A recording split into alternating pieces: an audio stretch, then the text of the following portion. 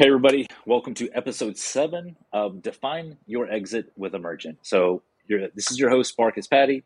Um, and here I want to bring on industry leaders and experts and really talk about things to maximize your valuation whenever you're ready to exit. And a lot of this will apply to even if you never want to sell your business. You might need outside capital one day, you might need a loan one day from a traditional bank. And all these tactics and strategies will really apply to either of those scenarios. So today we have my long-awaited favorite, Anthony Lee, on the podcast today. Real quick background to Anthony. So I met Anthony about 8 years ago, and we met working in a restaurant, and it was we connected for our general disdain of working in a restaurant, but also just being fathers and wanting to better ourselves and want more for our families in general.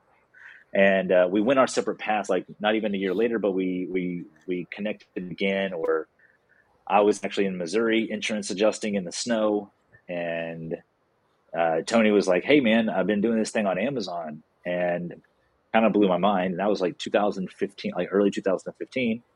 And yeah, we've I don't know. I don't even know what to say what we've done in the past. So anyway, I'm really glad to have you on. I've been wanting to do this for a minute. You're super busy, which is annoying, but I'll let that slide. So do a quick intro of yourself, and then we'll kind of talk about what we want to talk about today.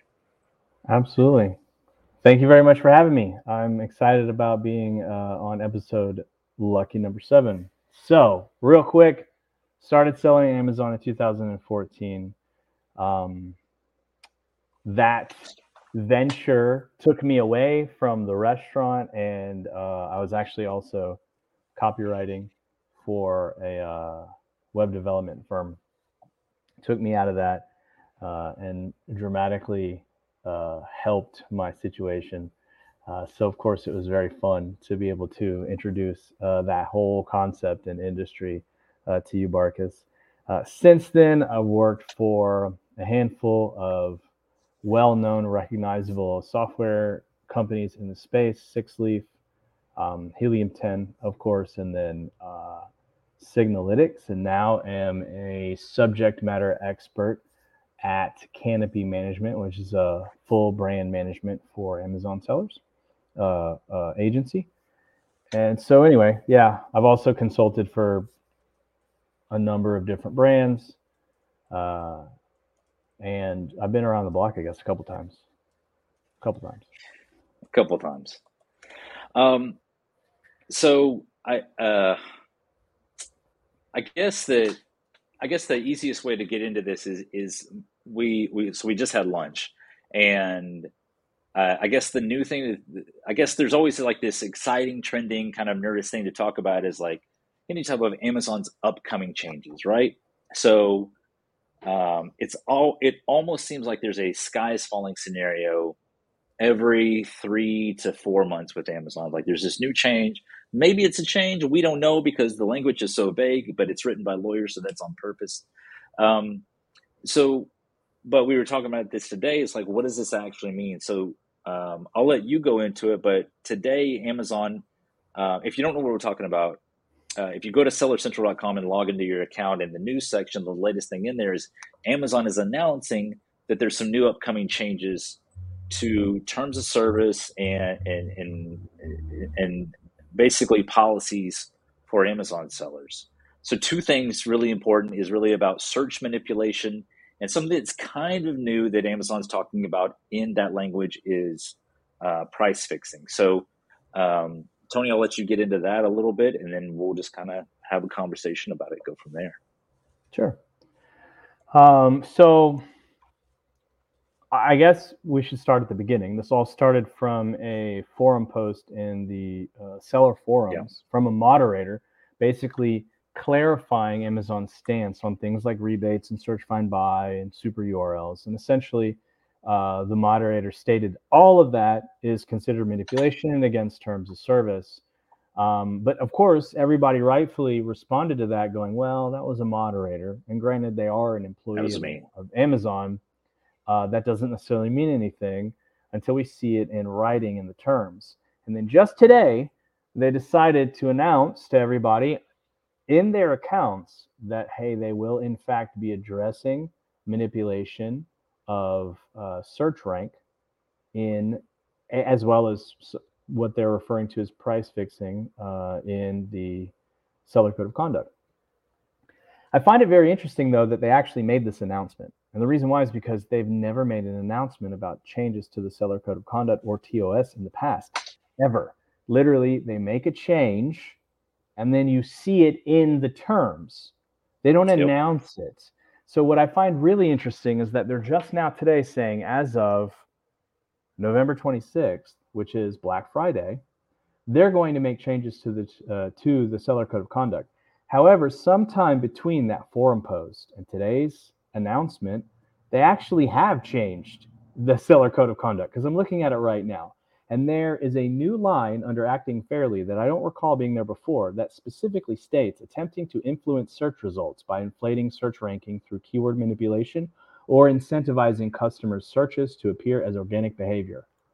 That was not there before, right? So they snuck that one in, and that's normal, right? We expect that. Yeah, I'm reading this But, now. Yeah. but then they decided to go and say, hey, just so everybody knows, we're going to address this on November 26th. So that's really weird. And I don't know if maybe that's because of media backlash.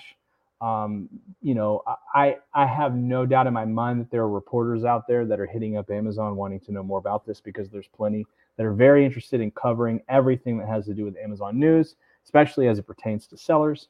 So maybe that's the case.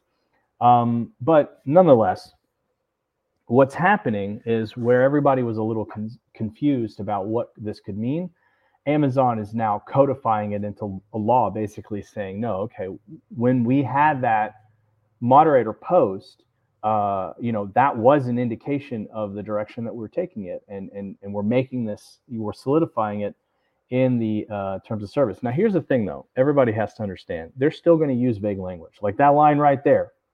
That doesn't specifically say anything. That doesn't use the words search, find, buy, super URL, rebates. Yep. They're not going to use that language. Even if they update it on the 26th, Amazon's not going to use that language. It's not going to be as specific as that post was in the forums, because that's just not how their lawyers speak.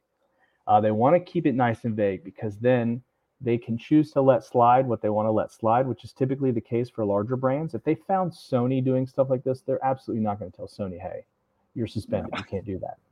But Yeah. for the rest of us, they absolutely want to have the ability to look at it and go, hey, this falls under our terms of service. Just because you didn't understand it doesn't mean that it doesn't. And you get to be suspended for it, so that we can make an example out of you. This is just the way that they play the game. But what does it actually mean? Like, what does this language actually mean? In my opinion, they're going to crack down on all the stuff that post said.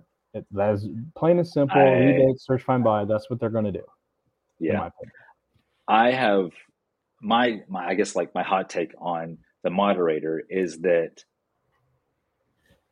I think that they had access to some information and they shared it. That if you look at that language and you break it down, that wasn't written by Amazon official. That wasn't written by an Amazon lawyer. There's very specific context in there that I'm just like, okay, well, this is their opinion of whatever they saw, some policy or whatever. Now, and I've told you this too, like, I feel like there's some truth to it. And you bring up a good point, because I didn't notice this until you pulled it up in the code of conduct. So I'm looking at the seller policies and code of conduct, and I'm just going to repeat what you said. But I want to break this language down, because this is new. Attempting to influence search results by inflating search ranking through keyword manipulation. That is a very vague sentence. Like, that's a very vague statement right there. Like, that could mean so many things to Amazon. That could mean something different to me. Attempting to influence search results by inflating search ranking through keyword manipulation. With, like, all the language that I've looked at inside Seller Central, manipulation, Amazon is always referring to basically fake traffic, fake orders, fake reviews. So what does keyword manipulation mean in all that? So it's hard to really break that down. The second part is super interesting, though, and I think it's leading to something.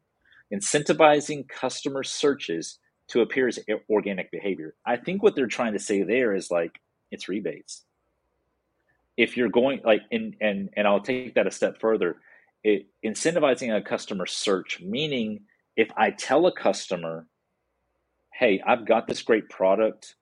So there's two different things about this customer search. If I'm a brand and I have a brand new product coming out, I'm like, hey, that it's this garlic press, this brand new garlic press as far as our kitchen brand that we just launched.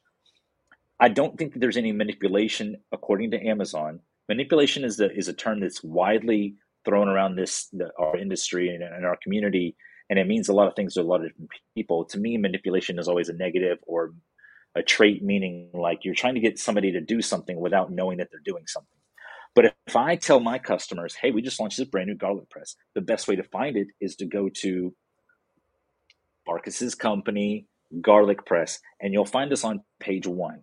That's not manipulation because you're offering a real product to a real customer and they're actually getting that product. That's how I determine that. To me, that search, find, buy technique, I don't think that that's an issue with Amazon. I think where this incentivizing customer searches to appear as organic behavior is when you are in, this is my interpretation, this is my opinion, and plenty of people disagree, and that's perfectly fine. If you do disagree, or even if you agree, comment below. So, but I think where Amazon is trying, we know that Amazon has been trying to tackle these rebates in mass, meaning like, look, I don't see a problem with you launching a brand new product, and it's like, hey, as a way to launch and bring awareness for our new product, we're going to offer it at a certain discount. Every brand in the world does that with their new products for the most part, unless you're selling like Air Jordans or Yeezys. Like, you don't offer a discount of those products. Like, hey, it's just available, right? It's $350. If you don't like it, that's fine. But if you go to like Bed Bath & Beyond and Sears and Dillard's and any type of new products that are coming out, even on Amazon, they launch new products and they give them out as a discount. So that's not a manipulation. I think when you continue to run rebates for a product for the next 6 months, just so you can maintain or scale that position, and you can't hold that position without that type of marketing behavior, I think that's where Amazon looks at that's manipulation. That's my hot take on it. But what's interesting about this is, like you said, this is Amazon kind of foreshadowing, like, this is going to happen. We're talking about this. We're always going to be vague because the way we can swing the hammer whenever we decide to on any brand that we decide to. And like you said, like, they're not going to do this to Sony. They're not going to do this to Bose. They're not going to do this to Nike. Well, Nike doesn't sell on Amazon anymore, but you get my point. Like, it's vague behavior, it's vague language, and so that means it's super open to interpretation. But I think at this point, they're trying to drill home the fact. I think across the board, if you look at this from like a holistic view, like really high level, like, Amazon wants you to build a brand. Like 2 years ago, you could just rank a product, you could just really pay heavy for it. It's through any type of traffic necessary, rebates, discounts, whatever. Amazon wants you to focus on building a brand, and they want the best products in front of the best customers. So I kind of want to talk about buyer behavior too at this point, because that's kind of the meat and potatoes of everything. Like, you can't have a successful brand on Amazon without buyer behavior. And so Amazon, and for if you're new to the Amazon space, or even if you're not, like, you might not know that Amazon tracks just as much buyer behavior as they do seller behavior. And me and you have talked about this a lot in the past, but I think that, and I'll let you talk at this point, because I will just ramble on. But I think that it's important to understand where these people are coming from. Yeah. No, I think that they actually track more buyer behavior than they do seller behavior. I haven't released it yet. I was working on a white paper about the A9 algorithm, looking at all the available, scientific papers that have been written on the technology that Amazon uses for their search algorithm. And in it, like, they even point out that every customer activity is marked as positive or negative, and they're tallying all of this activity up. It's way more than what sellers do, right? They look at everything that a buyer does, the page that they come from, Yeah. how long they lasted there, what they clicked on, whether they went back or not. Just because what that does in aggregate is it informs how consumers behave in general. So it's really important to Amazon. And what you said was interesting, right? Because this is oftentimes a point of contention for sellers. You said Amazon wants you to build a brand. A lot of people are like, why? Who gives a shit about a brand? Amazon doesn't care if you have a brand. Why would Amazon want you to build a brand? Because it's all behavioral economics. If you look at everything that Amazon Yep. does, right? They change the colors of buttons or badges. They move the position of the badges. They move the position of their paid, advertising. They're testing things all the time. And then the reason is because that they're looking for those psychological triggers that make people buy. And one of the things that is a psychological trigger is having a recognizable brand. What they don't want is a bunch of sellers where under the seller name, it's like YHTU, right? Like it's a bunch of letters and you're selling just absolutely random stuff that of course they let that on the platform. Their platform is for reselling. Yep. That's what it originally was made for. They're okay with that. But with regard to how they want to scale, they want third-party sellers that are going to commit to having a brand and things associated with that brand. And the reason why is because it makes buyers buy more. When there's more trust, when there's more association of positive things with brands that they see on Amazon, they come back to Amazon. They don't shop as much at Walmart. They don't shop as much on Etsy. That's what Amazon wants. This is a long game for them. And so, yeah, I agree. Amazon wants you to build a brand because that is going to help them further. What they're doing is trying to stack the deck. They're going to be like, we have the most trustworthy and recognizable brands than any other marketplace on the planet, because that's the kind of stuff that's important to buyers. So I agree with that. And everything they're doing is kind of supporting sellers in their ability to create a brand. And then they're also curbing manipulation. Because here's the thing, they actually care about the customer trust and the buyer experience. And this is actually something that I was talking with higher ups at Helium 10 back when I worked with them. We talked about it all the time because, Helium 10 had people come in from Amazon and they would say candidly, they'd be like, this isn't stuff that we post on the social medias, but Amazon tells us they care about that stuff, that search and browse experience. Yeah. They care about that, right? And then this all happened, right? And then Elite Seller got their MWS pulled. And one of the owners, who's a friend of mine, we talked about it. And he was like, look, Amazon confirmed when we had our conversations that all the stuff in that moderator post, they care about. So it's like, even if they're not using the explicit language, the point is they're shouting from the mountaintop, we don't want you using an unfair advantage that everybody doesn't have. So how do they address that? They put it out there and they say, look, don't like that line that we just read together. I interpret that as them saying, we don't want you incentivizing people going to the platform to search, find, buy. Search, find, buy is okay, but you're incentivizing it when you tell them, hey, we're going to give you your money back. That is literally incentivization. When you add a layer to it, even if there's a heavy discount, if there's a rebate to it, if there's a rebate, asking for a review, incentivizing that review or anything like that, I think adding that layer to it, that's where Amazon's like, wait, hold on a second. Because, and here's the biggest thing, and we talked about this, we just had lunch, and we do this every other Friday. We have lunch, and we have these type of conversations. Amazon can't control that. Amazon can't control rebates. Amazon can't control external traffic. They're wanting to do that as much as possible for a very good reason. They're trying to protect their brand at the end of the day, trying to protect the brand of Amazon as it relates to consumer behavior. If consumer behavior trust goes down, then sales go down. My point with that is that Amazon will, and we just talked about this too. I don't think that this is necessarily the entire reason, but I think that this is a byproduct of Amazon. Like, number one, like, they want to stay in line with the FTC. They want to stay in line with the government, which is, FTC is the Federal Trade Commission. If you're not aware of like the U.S.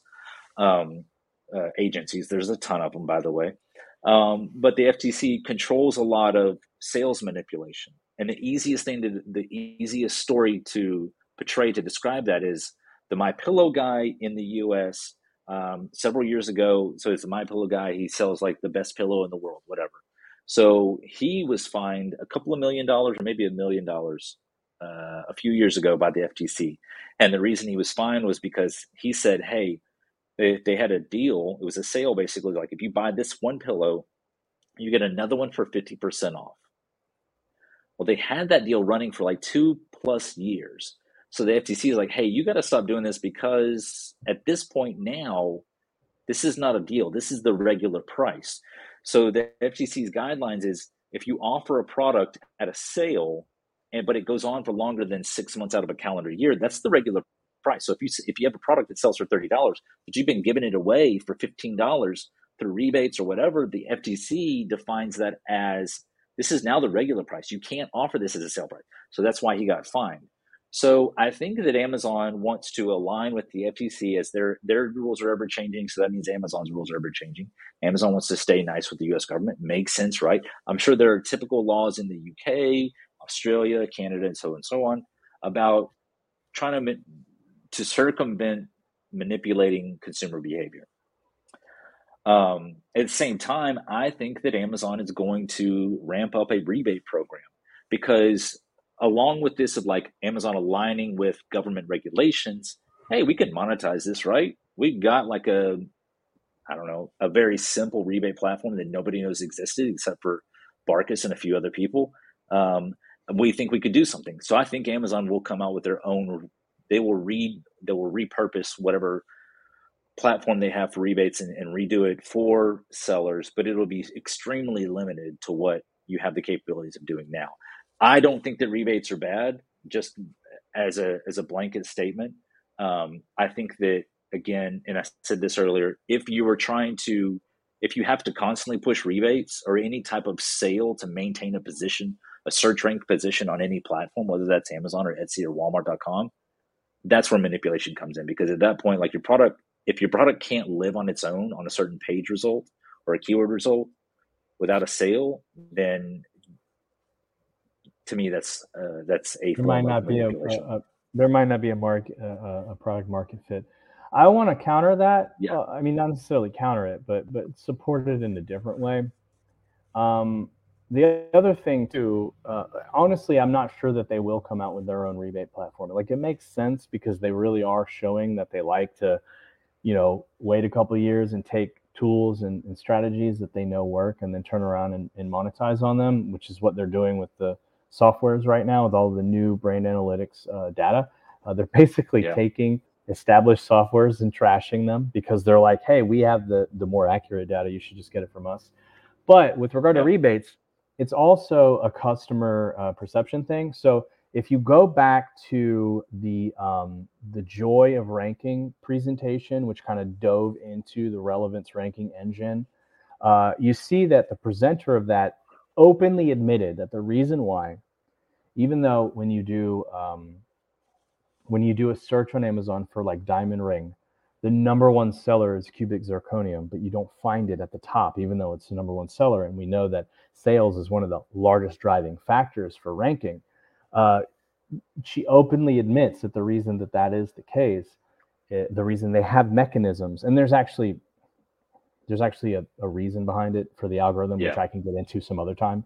But the reason why they put that in place is because Amazon openly admits that, hey, we don't want our marketplace to seem cheap if every time you search for a diamond ring and the only thing you find is fake diamonds. So with that same mentality in mind, you have to think about it. If everybody gets to know Amazon as the place where you go get everything for free or for deep discount through rebate, no, Amazon does not want to be that. Amazon 100% does not want to be that. So this action might actually not even be connected to the FTC because this directly undermines Amazon's brand with regard to the best place to find the best products, because it makes them look more like eBay, and they do not want that. They don't want people going to Amazon because that's where you get the cheapest stuff.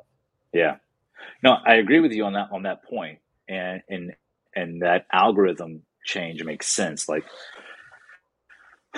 I still think that Amazon will I mean, I don't even think they constantly align themselves to the FTC regulations, right? I mean, that There's is been, true. I mean, so I think there's a good bit of both. I think that Amazon wants to be a premier marketplace, right? They also want to find the best deals. Like Amazon will, how to put this? If you're selling a product, if you're selling the same exact product, here's a little hack for anybody that's, and this is only for people that are probably doing 8 figures or more a year because you're at this level. You don't sell on Walmart.com and Amazon if you're doing like 10 grand a month. Um, but my example here is this: is like, let's say I sell this product and it's doing really well on Amazon, and I've built some capital. I want to launch this product on Walmart.com. Same ASIN, same everything. It's the same exact product. If I offer it for cheaper, even as a deal, a temporary sale on Walmart, my buy box, I will be suppressed from the buy box on Amazon because I'm not offering it for the cheapest there. So That's Amazon true. will, they do contradict themselves. Here's my little hack. I hate to use the word hack because it's just a short term thing. Here's a very long term strategy. If you were launching if you, let's say, launched a garlic press on Amazon, it's done amazing. It's, whatever it is, you go launch that same product on Walmart, repackage it, call it a different line. Maybe it's the silver line and it's the gold line on Amazon. It's a different UPC, because what happens is Amazon cannot determine that's the same exact product. All right. And this all the time. If you look in manufacturing at a high level, there are so many food manufacturers out there that manufacture food for different companies out there. It's the same product, it's a different package, and it's a different price. But it's the same taste. And this happens more often than a lot of consumers realize. So this is not a new strategy out there. Maybe a new strategy for high level businesses selling on Amazon. I hate to use the word. I don't like the term Amazon seller. I try to not use that because we're all trying to build brands that can live in the best places possible, whether that's Walmart or our own website or Amazon. So yeah, I mean, if we side with what you're saying is that Amazon doesn't want that, then they also contradict themselves. So I think there's a little bit of both. Amazon wants the best of both worlds. They want the best sellers. They want the best consumers. They also want the best price. You can't have all three, right? Well, I So, mean, they're going to try though. They absolutely yeah, want the best of all of it. The thing is they don't want to be known as the place where you get all the cheapest stuff, but at the yes, same time, they don't want you going anywhere they else to want get to the be. cheapest stuff, right? Yes, Like they yes, want you to have absolutely. to go to Amazon to get everything from Amazon, regardless of what it is that you need. And I mean, so far their strategy has been effective, but this is just Yeah, falls in line with the continuing need for Amazon to dominate the market. And I think we're going to see more of this kind of activity because they're going to become more and more aggressive with regard to trying to get that market share because the marketplace is becoming more competitive. Walmart is still far away from them, but man, absolutely. they're growing leaps and bounds so quickly, and that's got to make some people at Amazon a little nervous, right? Like, holy I crap, what's mean, happening here? Like they have this market share, and then they have this last mile problem, right? Because Walmarts are in more rural areas and they don't have fulfillment centers there. And Walmart's like, yeah, oh, we might be able to solve that. And people are like, Amazon's got to be freaking out a little, like, holy crap, you can get to rural Alabama, where I am, faster than Walmart can. That's a problem for Walmart. I mean, for so Amazon, you for get there Amazon, faster than yeah, Amazon can. That's a problem for Amazon. absolutely. And if you look at this, if you take a step back and look at, like, why does everybody love Amazon? It's only because it's convenient. It was the first marketplace to 2 day deliver shipping before real COVID. 2 day shipping. Yeah, absolutely. Now it's 7 day shipping, but that's another discussion. So it's only convenience. If for most Americans, for our commodity needs, food, toilet paper, paper towels, cleaning supplies, we generally want a very competitive price. Most of us probably don't want the cheapest price on toilet paper, right? But we want it. So in that case, if we want to buy something a little bit more, we still want it shipped as soon as possible. So I think that Walmart is really underserving the entire country in this aspect, because like you pointed out, Amazon, like Walmart, has a physical store within 10 miles of 90% of the United States population. So that means 90% of the United States population is only 10 miles from a Walmart store. I've been bullish on the idea that that Walmart 2 years ago should have started like to aggressively launch delivering products, right? They just launched it in our area about 6 months ago. And just for context for everybody watching, like me and Tony live like 20 minutes from Mitchell. We're actually at his house right now. We just had lunch. Anyway, the Walmart that is 2 blocks away from me delivers groceries. Okay, it's $98 a year, unlimited groceries. I could have them deliver 1 tomato every day the entire year, and there's no additional charge. Okay, there's no delivery fee, and they're adding certain services to that as they go on. But my point is this: we signed up for that because we have a newborn. He's 6 months old right now, but for us to go on our phones and just put in like all of our staple items, and they're delivered sometimes within 2 hours, but at the most within 24 hours. It's so more convenient than trying to get the kids in the car and just driving a few blocks to the store and going inside and getting everything. It's a matter of convenience. I'm going to speak for the United States here, but we care about convenience more than we do price. Like we'll pay a premium price to have food delivered. Food delivery in the United States has exploded in so many different facets. And I think that long term, Walmart will start to edge out on this community as far as like taking a bigger piece of the pie. Like Amazon's still the king, and they will be the king for a long time, but Walmart's growing. And we used to make fun of Walmart back in the day. It was a cheap place, whatever. Dude, everybody in the United States wants the cheapest price for the things that we buy, whether it's an iPhone, the newest iPhone, the latest Yeezys or Nikes or whatever, the newest car. Like we'll brag that we saved $20,000 on buying a brand new Suburban, but then we shy away by, I buy my groceries at Walmart. It's just kind of like a consumerism mindset there, But I do agree with your statement that the marketplace for e-commerce as a whole is getting more aggressive because all these social platforms want a piece of the pie. They have so much traffic to them. YouTube, TikTok, for example, like these are just places just to consume content. And they realize these people that are creating content, these businesses creating content, they have things to sell. Let's help them out. And I think the natural evolution, the next evolution of e-commerce will be who can make checkout as efficient as possible. We've talked about this in the past. Before it even gets there, it's going to be which huge social platforms team up with which e-commerce platforms, right? Because Amazon's trying to do their own thing with their own live and their own posts. But the problem is Amazon's not a social media platform, right? So what happens when TikTok turns around and integrates with Walmart's checkout process, right? You realize how far that would take them, because then all you have to do is have influencers promoting anything that sells on Walmart.com. And the next thing you know, it's crazy, right? What happened? They're already doing this stuff with Shopify. The problem there is that Shopify stores are niche, right? Each one is going to be niche. Whenever, like I'm waiting for Etsy to enter the market by going in there and like hooking up with Snapchat or some other or Instagram and being like, hey, we want a direct integration with our checkout. And then the next thing you know, everybody's gonna be like, who would have thought Etsy is like the second biggest freaking marketplace now because of that? Like by the way, Etsy, call me. Seriously, you guys all just need to call me. I have good ideas. Walmart, Etsy, call me.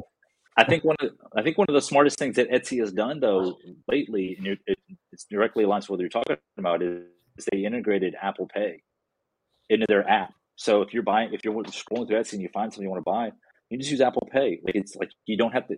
I think creating an account on a Shopify store these days is a big, big, big block for consumers. I don't want to spend the time.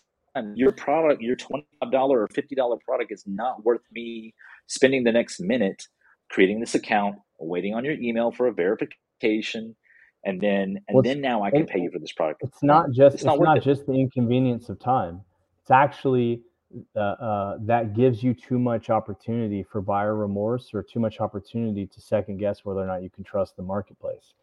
Yep. If you have to go through extra steps to put in your credit card information, to create an account, what happens is you start to think, do I trust this? Do I though? Because I thought I really want it, but like at this point, you're not looking at the product. Now you're looking at the form, and you're like, wait a minute, do I Yeah. trust this? And it gives you too much of an opportunity to back out. If Yeah. you have one touch, and this is one of the reasons why Amazon got to grow so fast. Remember, like after they gained everybody's trust, and they were like, all right, you're a Prime member now, put your information in here, click this button, and if you click this button from now on, we're going to turn on one click checkout. Why do you think Yep. they did that? Like, take cues from the big guy. Why do you think they did that? Because they Absolutely. knew people aren't gonna like it's too fast for you to have buyer's remorse, for you to second guess it. You're just gonna go boop. Yep. Oh, too late. I It, bought it. it's not even do I trust this website? It's also like, do I really need this $30 thing? Do I need this $50 thing? Do I need this whatever thing? No, I don't need it. So it's not worth my 3 minutes out of my life to input this information and then give you my credit card. So yeah, there's a huge blocker these days because everything is so quick. Walmart, Walmart on their Walmart app, if you Walmart Plus, like you can literally just use your phone, scan all the UPC codes, and then go to checkout, do one click, and boom, you've just paid for everything. You don't have to, there's no waiting in line. Like you just scan it. It's called scan and go. You scan and go. They're trying to do it like and I applaud them for it. Like they're trying to break down this barrier everybody is of Oh yeah. they want product, let's get it in their hands and get them out the door as quick as possible, right? Like it's this thing of like it's kind of instantaneous gratification, but we're talking about commodities. Like we all need food, we all need cleaning supplies and toiletries. So like even those most basic goods, we want the quickest way to acquire those things. Well, and actually they've done research on this, right? Human beings actually like to shop, which is the reason why we're never going to see the death of in-store retail. We're not, because No, humans like, it doesn't matter if you're buying clothes or if you're buying, soap. Like humans like to go physically to a place and be around other humans and shop. What we don't like, according to all the research, we don't like the checkout process, because then it reminds us of how yeah, much money we're parting with. So it was very smart for Walmart to come up with a system that minimizes the checkout process. So that way, people are maximizing the thing that they enjoy, which is browsing the store and putting stuff in their carts. yeah. So that so if you can't tell right now by the podcast, like I'm a fan of Walmart and what they're trying to do with commerce in general.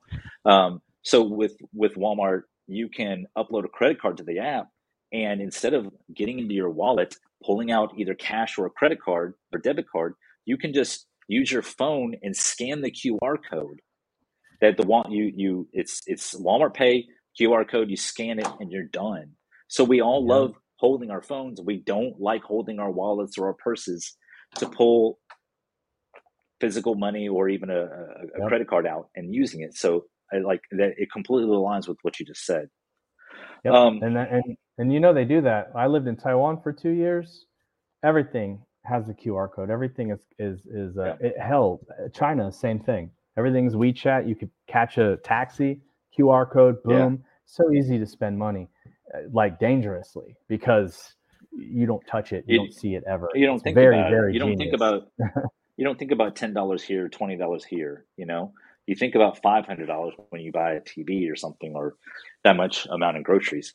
I want to talk about one last thing, like off topic, but me and you kind of we love talking about this thing is like the social aspect of buying, and I see it growing more and more on TikTok. Now I feel like YouTube and Instagram are trying to follow suit. Facebook is trying to follow suit, but there's a social thing about live shopping that is not popular in North America. But you've been in Taiwan, you lived there for 2 years, like on this episode, you're the resident expert. for Eastern culture and shopping behaviors. But it's not it's normal to, and I think the best way to describe this for people to know what we're talking about is, imagine um, you are watching somebody, like your favorite brand has a live show, and they're showcasing all the beauty products, right? This is how you use these beauty products, and this is how you use the makeup and eyeliner, blah blah blah. And you can shop right from there. It's like QVC, but it's kind of like QVC or Shopping Network, but it's on Facebook Live, or it's on Instagram Live, it's TikTok Live, it's Snapchat Live, whatever it is. And I feel like that there's an evolution there, an evolutionary thing happening, but also a cultural thing. Like we're not used to it. Like we're not used to it as North Americans. We're not as used to making a lot of mobile purchases. At least I would say that I'm not the norm when it comes to like my age, like early 40s. I love paying for things with my phone. I wish more things were on auto pay, and more things. I wish I could walk into more like restaurants and things and just pay with a QR code. I don't Yeah. think that I'm the norm. I think that honestly, like my children and up to the 40s, that demographic is really looking at like what's the most convenient way to pay. So kind of tell me about your experience in Taiwan, and just kind of like, as far as just shopping in general, with like just a mobile device, but also like what you saw in like live shopping aspect as well. So live shopping is definitely way, way, way bigger in Asia. And I really do think that it's not a matter of the fact that people just are more swayed by influencers over there, because we had QVC. That's not even influencer drawn. Like, it was successful in America. We like Well, it being was because given. they started to get celebrities. Well, Yeah, and there's a reason for that. We like being given because yeah, our brains are trying to be efficient, right? We don't want to think too much. It's really hard making decisions. We like being given direction, and that's essentially what we're doing here. We're influencers take the little bit of trust that you put in them, and they utilize that to say, hey, we're going to make this decision easy for you. Here are the products, and this is what we recommend, and then you go for it. So that got huge in Asia, and I think the reason is because there's so much more streamlined with regard to mobile payments. It's just easier. They can click a button. They already know like what's going to happen. Whereas in America, we're slowly getting there, but it's just slower adoption because, well, for starters, our whole banking system it makes it hard, right? Because there's a bunch of different yeah, banks. Your bank might offer mobile payments in a way where my bank doesn't. That guy's bank does something completely different. So the banking aspect yeah, of it makes it really difficult. And then on top of that, like, we don't have as many options for online platforms, right? So I mean, everybody's got their Amazon stuff in there, right? But not everybody has an eBay account. And then Rakuten, like, what is that, right? And then like regular niche shopping, Shopify stores, like, well, do I want to give them my credit card? Like, and so we're kind of slowly getting there. I personally think that whenever mobile payments becomes a lot more streamlined, whenever we start opening up more to the idea that, hey, you can use cryptocurrencies to actually buy stuff rather than just invest, that's going to blow up in the floodgates, and everybody's going to be making mobile payments more. And when that happens, it'll be a lot easier for social commerce to occur, because social happens almost exclusively on mobile. Like, yeah, I'm sure there's still people who browse Facebook on their PC, but like, you can't even look at Snapchat or Instagram on your computer, right? Like, these are mobile only, mobile forward, mobile first platforms. So what I saw in Taiwan, other than live shopping, live streaming shopping, which is very popular, what was really interesting was there was my favorite, actually, this is one of my favorite stories about e-commerce. So they had their version of Amazon, which is the store called PC Home, right? PC Home dominated. Everybody ordered from PC Home. And then this little startup, not even from Taiwan, I think it's a Singaporean company called Shopee. Shopee is mobile only. Like, you can't use it on your computer, just like some of our social platforms. Shopee comes in and just starts freaking destroying PC Home's market share, like just eating it up. Everybody's getting on Shopee. Why? Because it's convenient, it's more streamlined, right? PC Home was like clunky because it's all browser based. So you're on there on your phone, and it's like waiting for pages to load, whereas Shopee is like an app. So it's boom, boom, boom. Everything instantly uploads. It's super simple to Yeah. browse. So they just started eating away at their market share. And PC Home got so freaking like freaked out and frustrated by this, they couldn't compete. So they turn around and they use their friends in government to try and take Shopee to court and shut them down legally. It didn't work, thankfully, because that would have been like utter corruption. But like that just gives you an idea of like how desperate a situation that was. And that's kind of the future. If you look at Asia, oftentimes they're way more advanced than we are with regard to this stuff. So that's kind of the future of what you see is going to come down the pipeline. We're going to see more mobile forward stuff. We're going to see virtual reality and AR shopping. You guys haven't even seen that yet. Wait till that happens, right? Virtual reality stores and AR shopping in real life. Like you're going to see this stuff. Yeah. And that's all going to need to be facilitated through mobile shopping.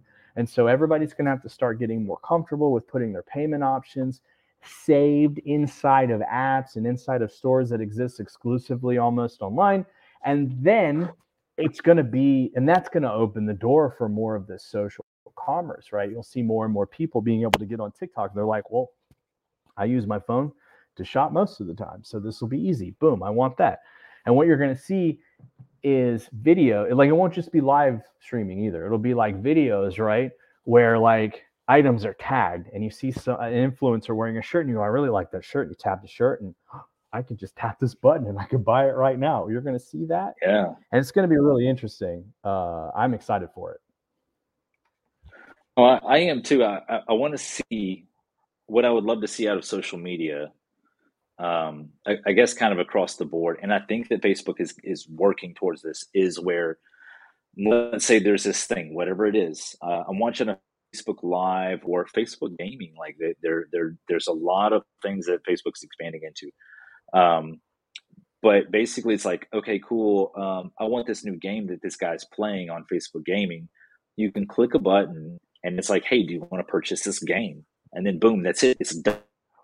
And you don't leave the environment that you're already in. That's the biggest thing, is like with social media, is like we get ingrained, like everybody scrolled through either Instagram or TikTok or Snapchat or Facebook.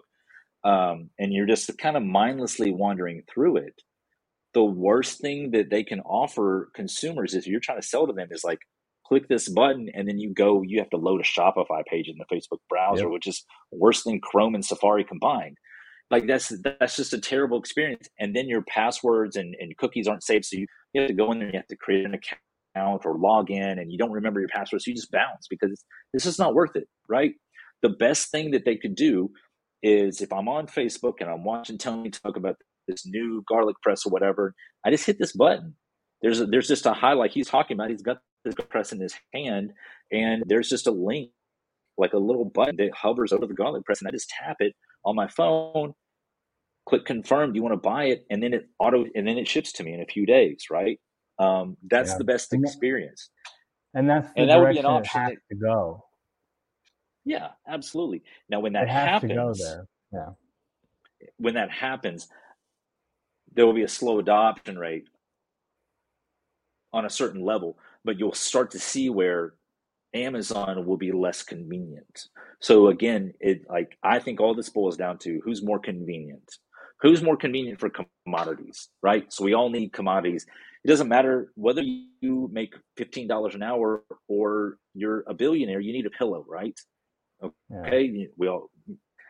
You need a coffee cup, you need a bowl, you need toilet paper, you need paper towels, you need cleaning supplies. Whoever can get those commodities in the friction, the least amount of friction from desire to delivery, that's who's going to win. And that might be Walmart, that might continue to be Amazon for the next 10 years, or that maybe that turns into TikTok. Like, who knows, right?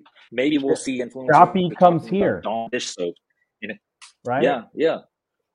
Like, you never know. I'm actually holding out for that. Shopee gets acquired by Amazon. Yeah, so Shopee will build out a U.S. leg. It gets acquired. That would probably that's probably a smarter play. Yeah. So, oh man, we could do this for probably another 4 hours if we had water. Man, I always enjoy talking to you, even off camera. So, but thank you for always always let me hang out with you. It's always been it's always a pleasure. So real quick, if anybody wants to follow Anthony, because he needs some more TikTok followers, he's trying to get to 100K. He's at 97. So if you don't follow Anthony, even if you don't have TikTok, download TikTok.